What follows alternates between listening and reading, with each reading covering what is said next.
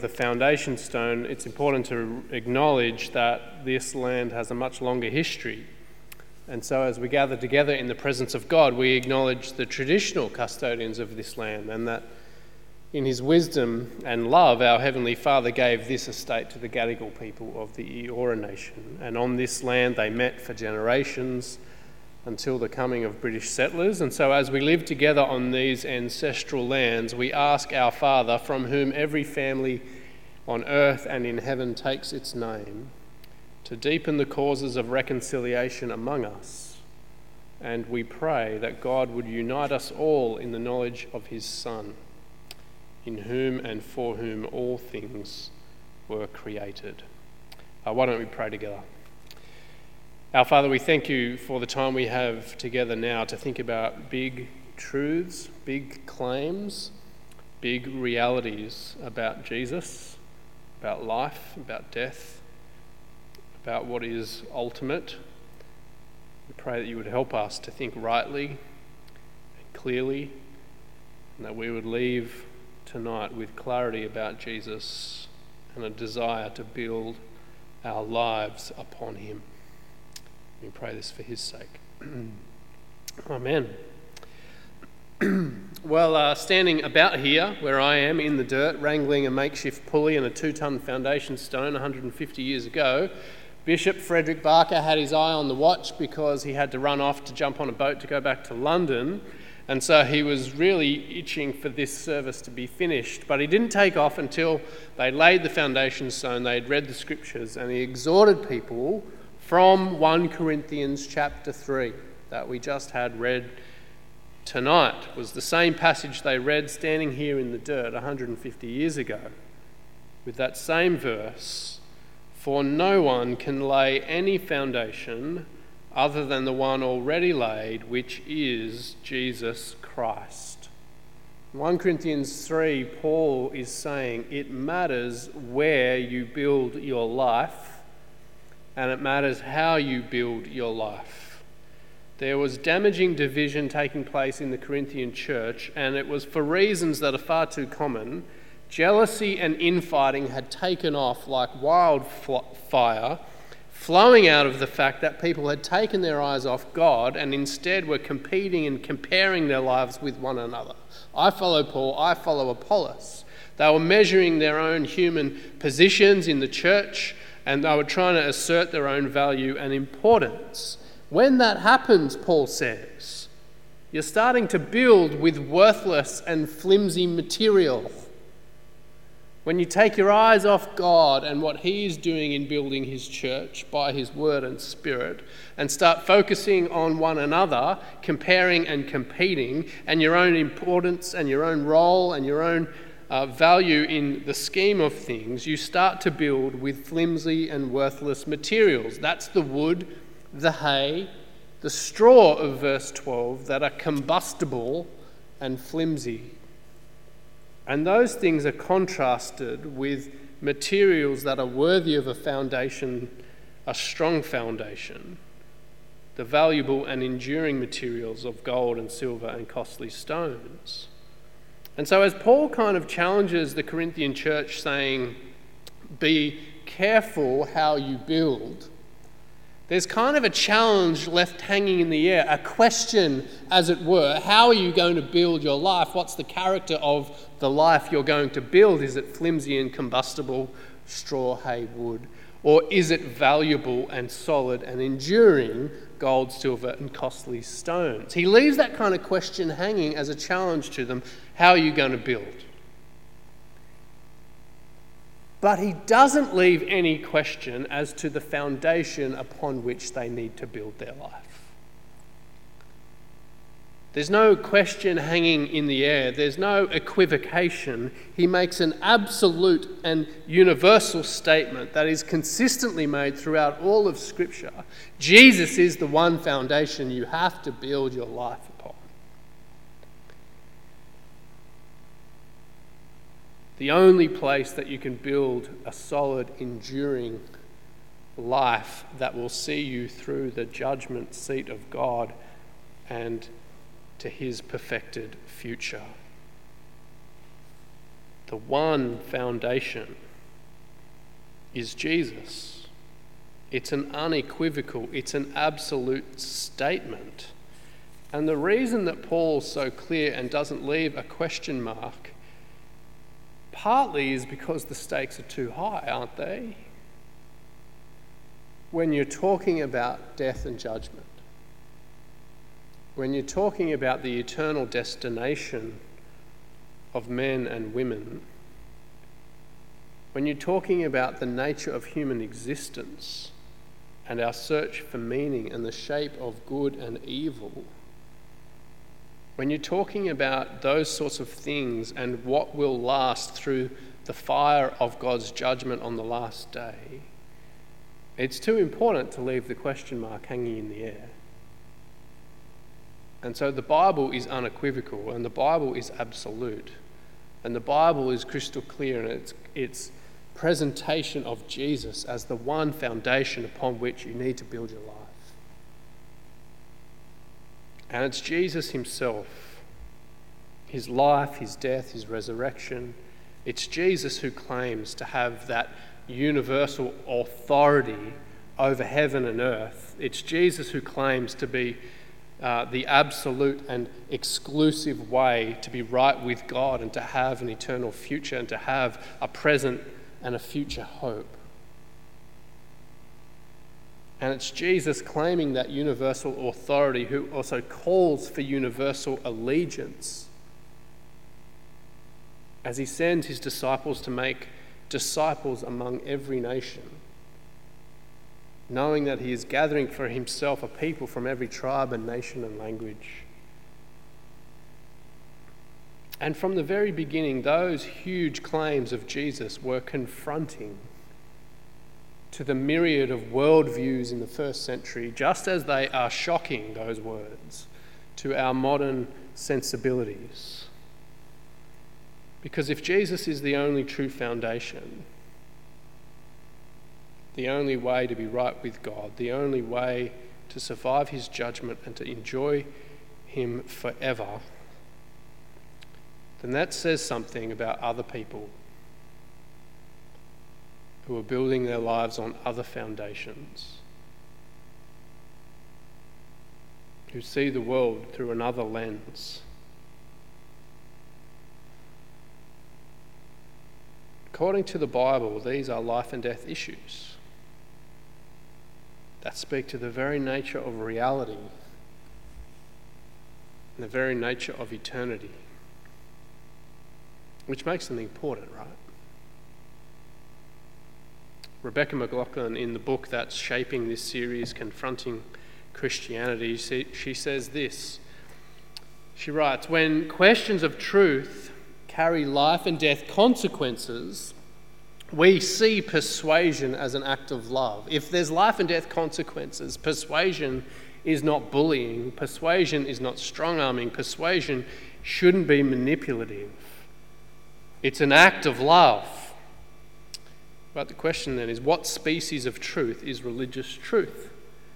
Are the various world religions making competing claims on reality, or are they simply different voicings of one truth? Does it simply boil down to cultural preference? If I say Christianity is truth and Hinduism, Islam and Buddhism are not, is that like saying stop smoking, it could kill you, or is it more like saying my grandmother's cooking is better than yours?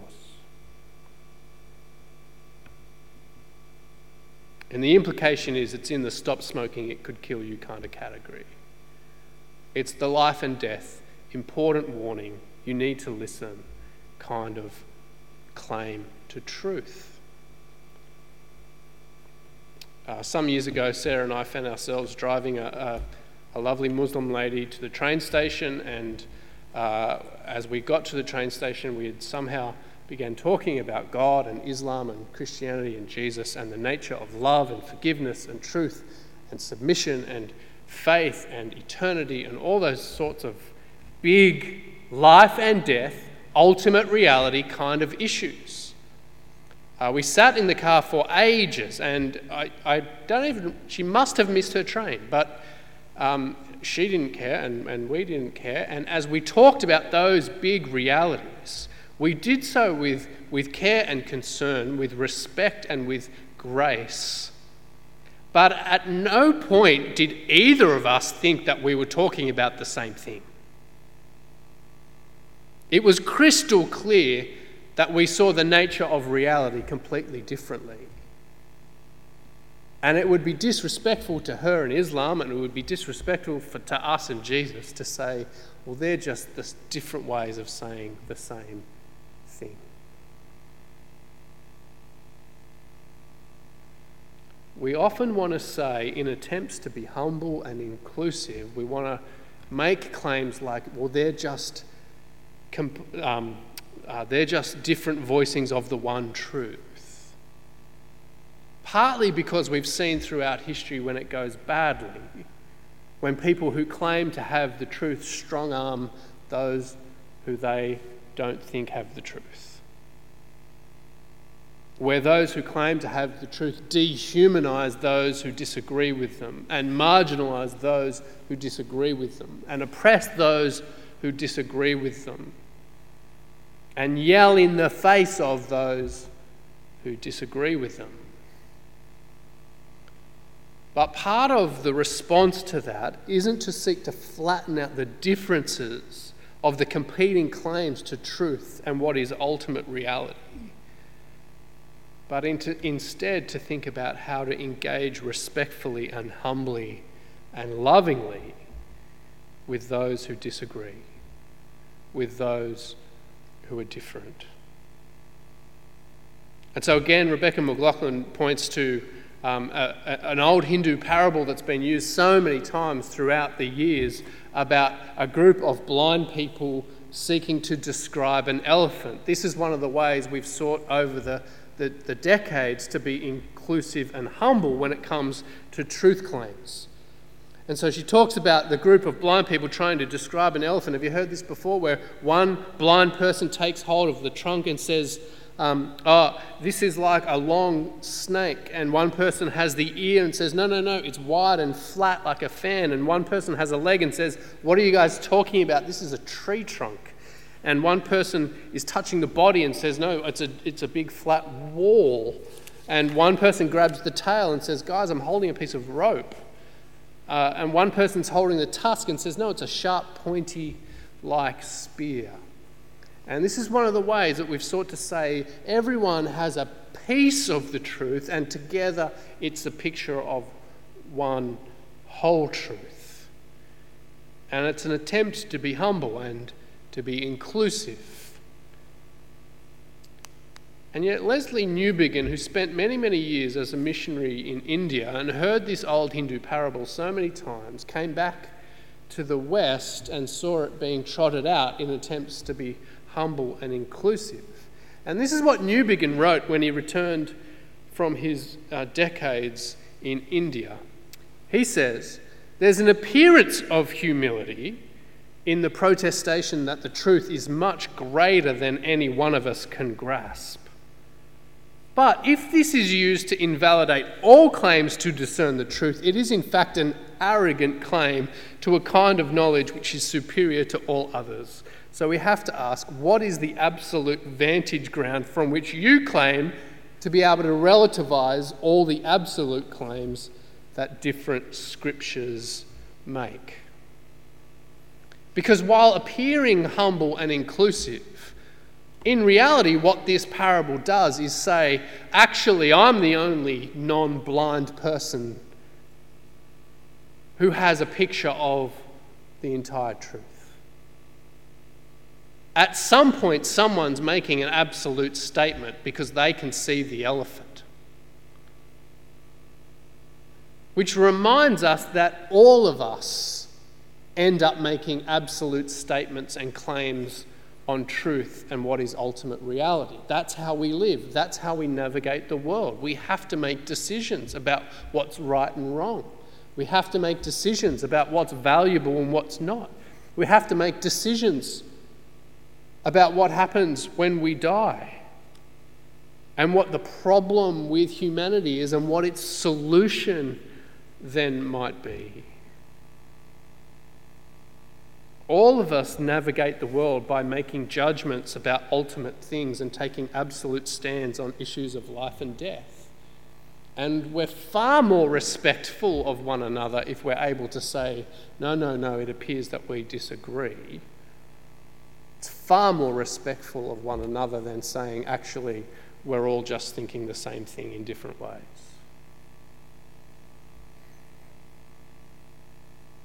And so the challenge then becomes, okay, when we disagree and we're making claims about what is ultimate reality and what is absolute truth, how do you weigh the different claims?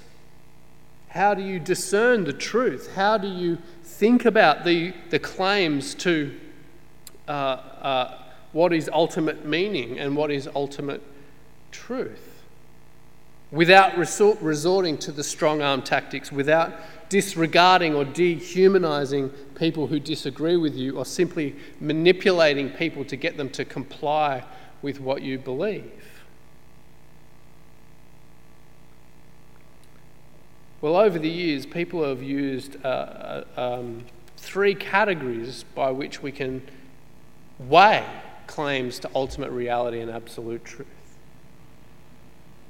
and to think about the veracity of particular worldviews through the lens of these three categories of truth, goodness, and beauty. And I just want to spend some time with us for the rest of our time tonight thinking about the truth, the goodness, and beauty of Jesus, in order that we might weigh his claims to absolute truth and his claim to ultimate reality and his claim to universal allegiance. Truth, goodness, and beauty. Truth, does this claim accord with history? Goodness, does this claim work, and does it promote kind of peace-loving and human flourishing in relationship? And beauty, does this claim satisfy the longings of our heart for meaning and purpose? Truth, goodness, and beauty. Starting with truth. And we're reminded from Luke chapter 1 of the nature of the gospel accounts of Jesus, that we're talking about historical eyewitness accounts. Luke writes, "Many have undertaken to draw up an account of the things that have been fulfilled among us, just as they were handed down to us by those who from the first were eyewitnesses and servants of the word. With this in mind, since I myself have carefully investigated everything from the beginning, I too decided to write an orderly account for you, most excellent Theophilus, so that you may know the certainty of the things you have been taught."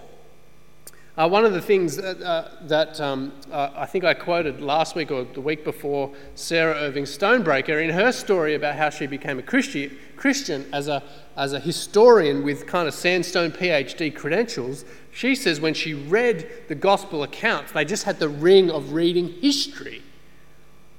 This is what history reads like.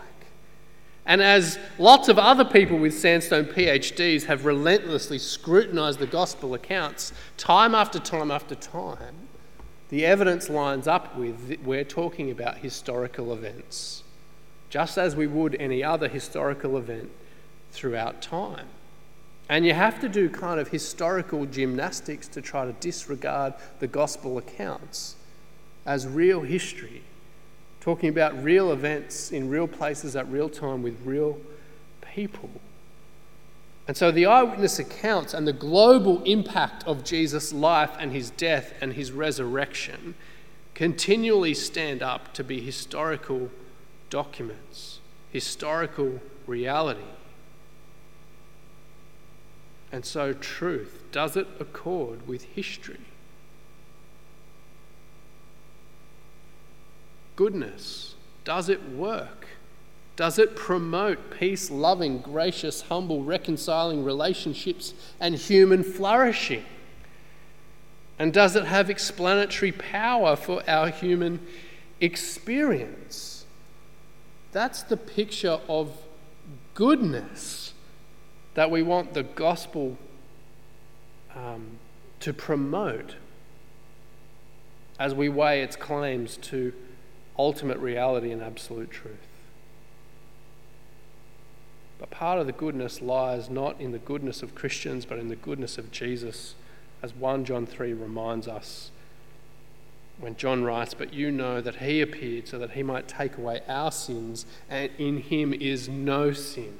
Right? That's the important distinction to make when we think about the category of goodness, because at the heart of the Christian message is not a claim to our goodness, but a claim to Jesus' goodness. And in his goodness, he steps in to die on the cross to take away our sin. And so where Christianity doesn't appear to be good, I was trying to think of the opposite of goodness, where it seems bad or non-goodness, is most often where Christians fail to live up to the ideal of the Jesus they claim to follow.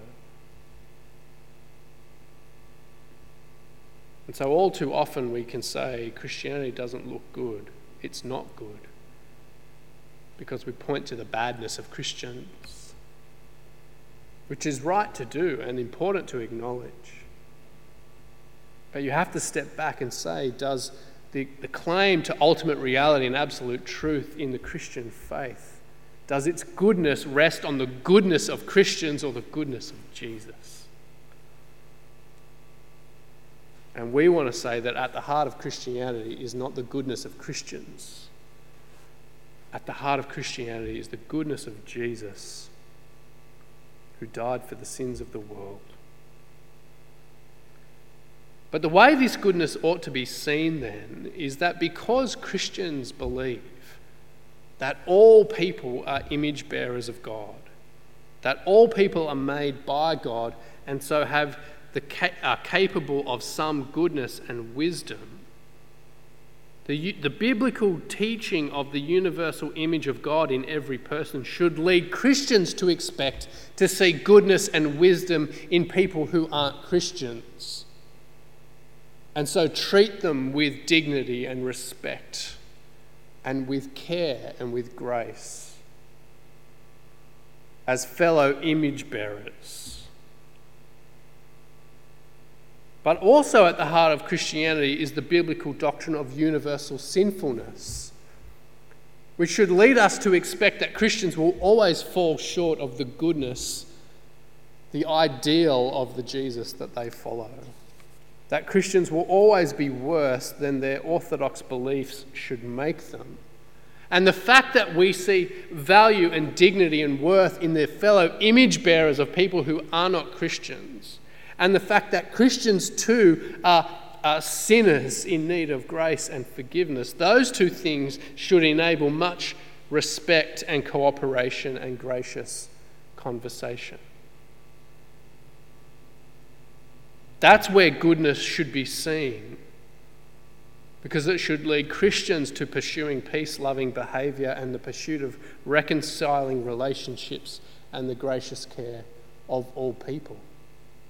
Miroslav Volf talks about this in his book Exclusion and Embrace, as he talks about the forgiveness of the Lord Jesus that ought to reside at the very centre of the Christian gospel and therefore at the very centre of the Christian life.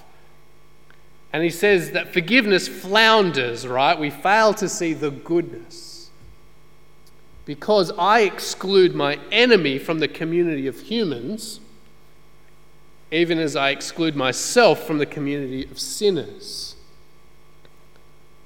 But, Volf says, no one can be in the presence of God, the God of the crucified Messiah, for long, without overcoming this double exclusion, without transposing the enemy from the sphere of monstrous inhumanity into the sphere of shared humanity, and transposing herself from the sphere of proud innocence into the sphere of common sinfulness. Do you see that? Because of the forgiveness of Jesus, you stand in the presence of the God of the crucified Messiah. You see your enemy who disagrees with you and is different from you. You see them as a fellow image bearer. That they don't belong in the sphere of monstrous humanity to be dehumanized and left out there and marginalized and discarded, but rather even your enemy ought to be brought into that sphere of shared humanity, an image bearer who has value and worth and dignity and should be cared for. And you come close to them by including yourself, not in the sphere of proud innocence that I'm morally superior, but rather I come close to them in the sphere of common sinfulness, a sinner in need of grace, someone who fails to live up to the goodness of Jesus. Just another beggar showing other beggars where to find food. And if those two things would happen with forgiveness and the crucified Messiah at the centre, then we'd see the goodness of Jesus' claim to universal allegiance and absolute truth. Truth and goodness. And finally, heart-satisfying beauty in Jesus' claims to absolute and exclusive truth. At first glance, Jesus' claim in John 14:6 doesn't seem beautiful to our modern sensibilities. It seems arrogant and rough and exclusive, because it is exclusive. Jesus said, I am the way and the truth and the life, and no one comes to the Father except through me. And what sounds like an absolute claim, a claim to absolute truth, which it is, and what sounds like an exclusive path to a right relationship with God, because it is, and what seemed like an arrogant and demanding statement of a malevolent dictator, a power grab by force. When we stand back and place that in the context of Jesus' words and his life and his death and resurrection, when we stand back and remember that this is Jesus on the night he is betrayed, on his way to the cross to lay down his life for the sins of the world, we see it's not the arrogant and demanding statement of a dictator, but the loving call of a sacrificial servant who modelled power through weakness and love through sacrifice and humility through service. This is the same Jesus on that same night who, knowing in chapter 13 of John's Gospel that all authority had been given to him, didn't grasp at it, but took off his robe and took up the towel of a servant to wash his disciples' feet, including those of his betrayer. This Jesus who claims to absolute truth and universal allegiance is the same one who, reassuring his fearful followers, says, I will never leave you nor forsake you. He is the good shepherd who says, I will bring you through the valley of the shadow of death, and I will lay down my life that you might live. It is the same Jesus who just moments later will protect his arresters from the sword of his friends. It is the same Jesus who from the cross in excruciating agony will pray for the forgiveness of his executioners. This is the Jesus who says, I will taste hell and judgment and bear your sin in my body on the cross in order that you might live and have freedom and forgiveness forever. That's why Jesus' claim to absolute truth and universal authority and universal allegiance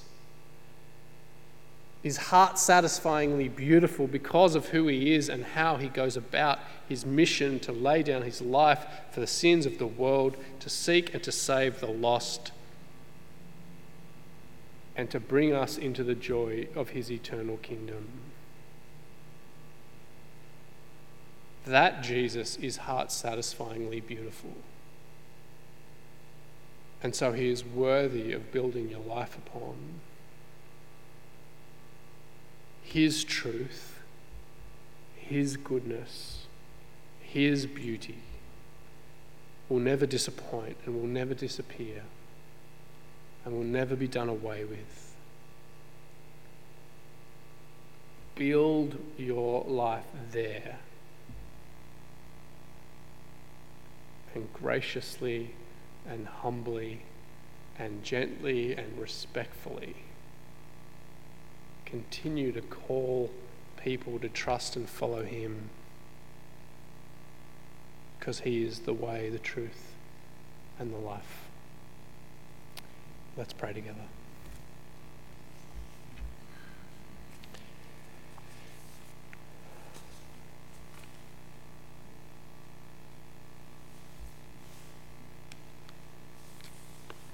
Our Father, thank you for not just who Jesus is and what he has done, but how he's done it.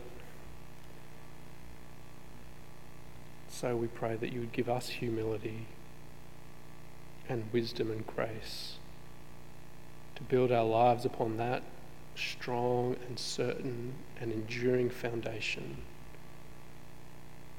that we might have life and hope now and forever, that will never disappoint and never disappear.